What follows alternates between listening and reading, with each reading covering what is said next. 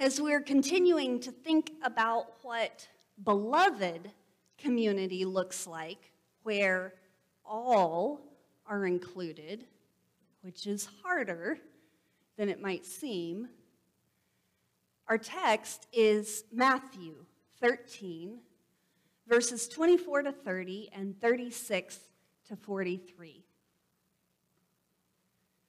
Jesus told them another parable.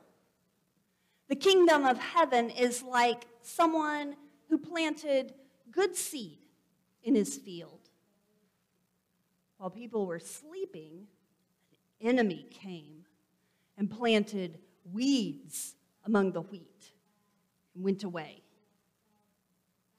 When the stalks sprouted and bore grain, then the weeds also appeared.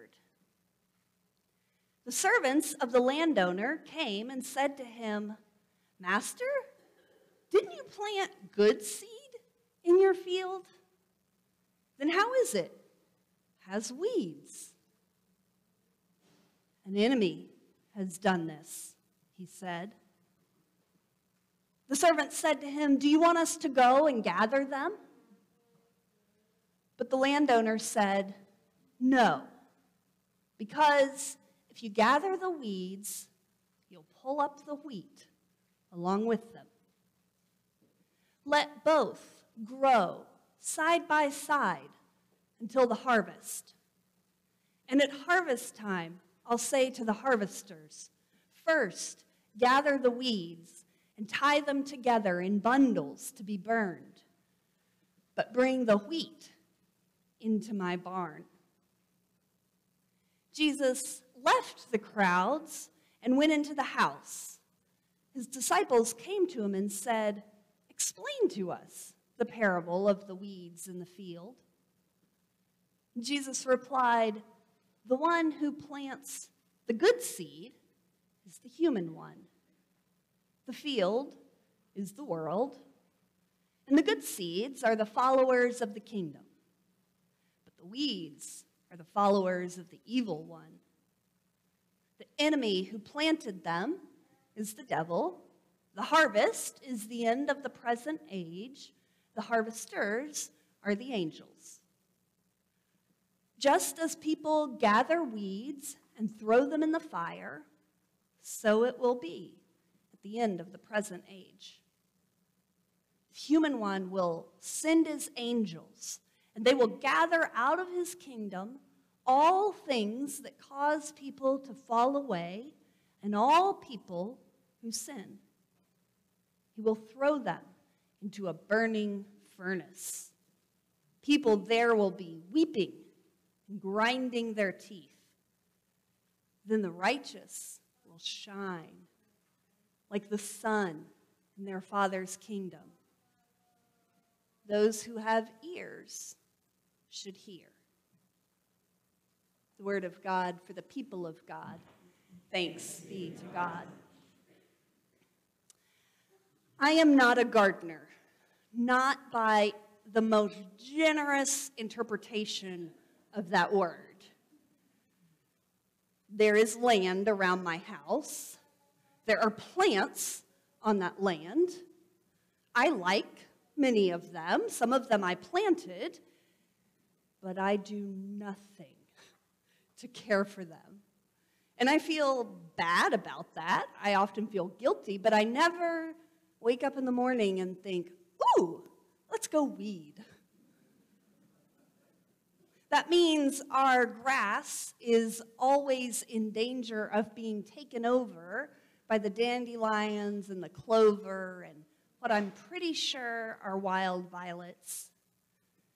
I wouldn't mind an all-clover lawn. I'm okay with that. The bees would enjoy it, and it's soft underfoot.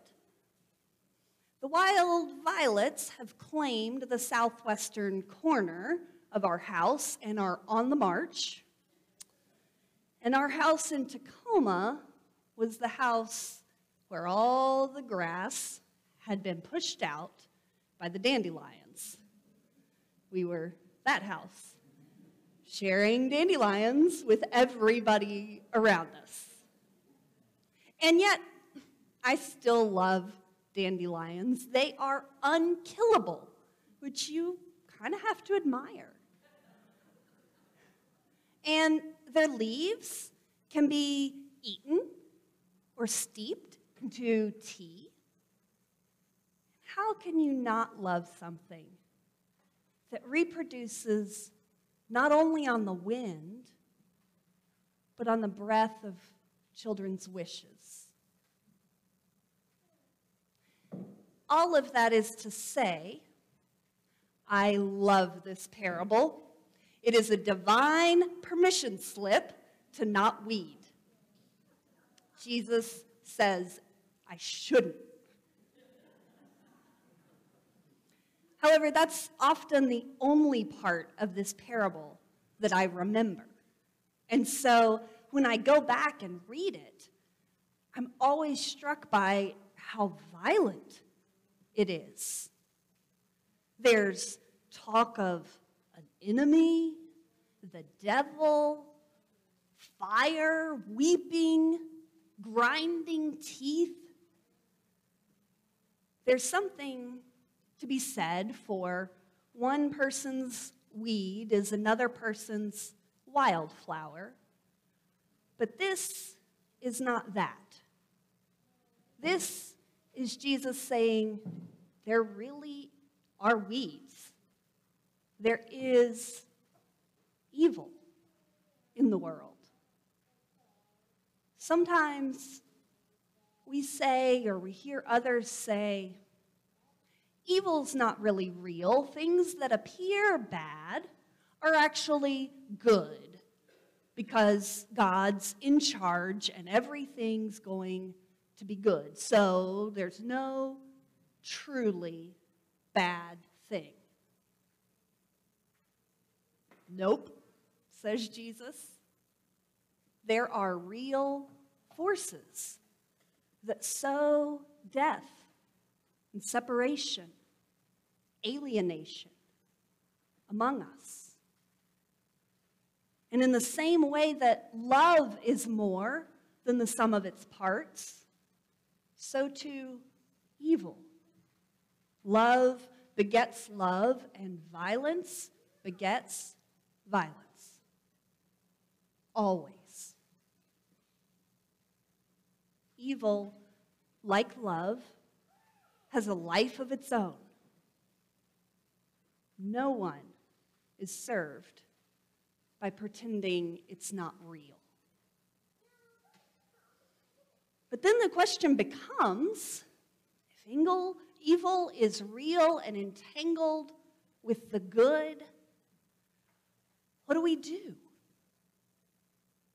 I don't like literal weeding, but I am sure prone to pointing out the things that are wrong in the world, in other people, in myself. I love to pass judgment, even when I don't want to. I do.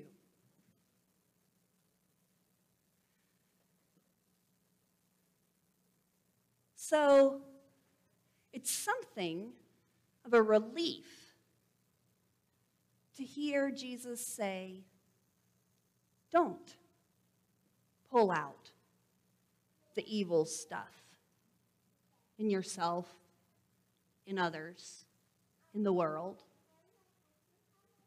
He says, see all that bad stuff? Leave it alone. It's not for you. Truth is, you're not actually so good at judging between wheat and weeds anyway. You'll pull the good stuff up with the bad. Your desire for a monoculture is going to do more harm than good. Now, this is not an argument for complacency. We read Scripture within Scripture. Even within just the rest of the Gospel of Matthew, there are strong calls for ethical action. Two things can be true at the same time. Yes, seek good and resist evil with all your might. And also, recognize with some humility, we're not always great at judging which is which. And that impulse to judge and condemn others and ourselves usually does more harm than good. We try to solve ecological crises by exterminating a problematic species and then discover, oh, it was kind of essential. Now what do? We try to deny or repress or root out some part of ourselves that we don't like. And the problems multiply. They don't go away. And the impulse to judge and cast out gets really dangerous when we get into groups. We end up with inquisitions and witch trials and collaring people with burning tires. We end up harming each other, leaving people out in the cold. And we can't let ourselves think it's just those other Christians who do that. I'm not like them. There are pushes for ideological and theological and moral purity on all sides. In fact, there are 46 Presbyterian denominations. 46. Each one of them formed out of conflict and certainty that the others weren't right. So we will separate ourselves. That doesn't begin to count the flavors of Baptist or Methodist or Lutheran or the countless, literally countless churches that go it alone. I didn't like group projects in school because I was always convinced if I could just get that one slacker out of there, or that one person who just complicates everything, you know them, out of there, then we'd be good. Which, if there was always a problem person, and it was always someone else, it's probably me, not them. John Calvin wasn't a particularly relaxed guy. He was fairly certain about what was right and what was wrong. He even established a theocracy to make sure everybody would act right and not wrong. Which is why it shocked me to come to his commentary on this parable and read that he had written, under the pretense of zeal, many are more contorted than they need to be. For nowhere is an absolute purity seen. And they go mad and ruin everything with their harsh strictness. Calvin said that. They ruin everything with their harsh strictness. We cannot solve our problems by rounding up all the people who are wrong and locking them up, casting them out. We've tried that. It does not work. The truth is there are forces beyond our control, inside and out. Getting rid of the bad apples won't help if the barrel itself is moldy? And the promise, the incredibly good news, to my mind, is that there will be ultimately a refining fire that I do not have to light myself. It may not sound like good news. Talk of fire in churches can be awfully dicey, used to terrify rather than build up. But I think this fire is good. The author of Matthew has this unfortunate habit when he recounts parables of interpreting them in a way that divides people neatly into categories. The good and the bad, the wheat and the weeds, the goats and the sheep. And the truth is, none of us are all good or all bad. None of us is all goat or all sheep. We're kind of sheepish goats. We are a field with wheat and weeds both growing in our hearts. And so I believe what Jesus is talking about here is what the prophets called a refining fire. Fire turns weeds into ash that, when mixed with compost, return lime and potassium to the soil.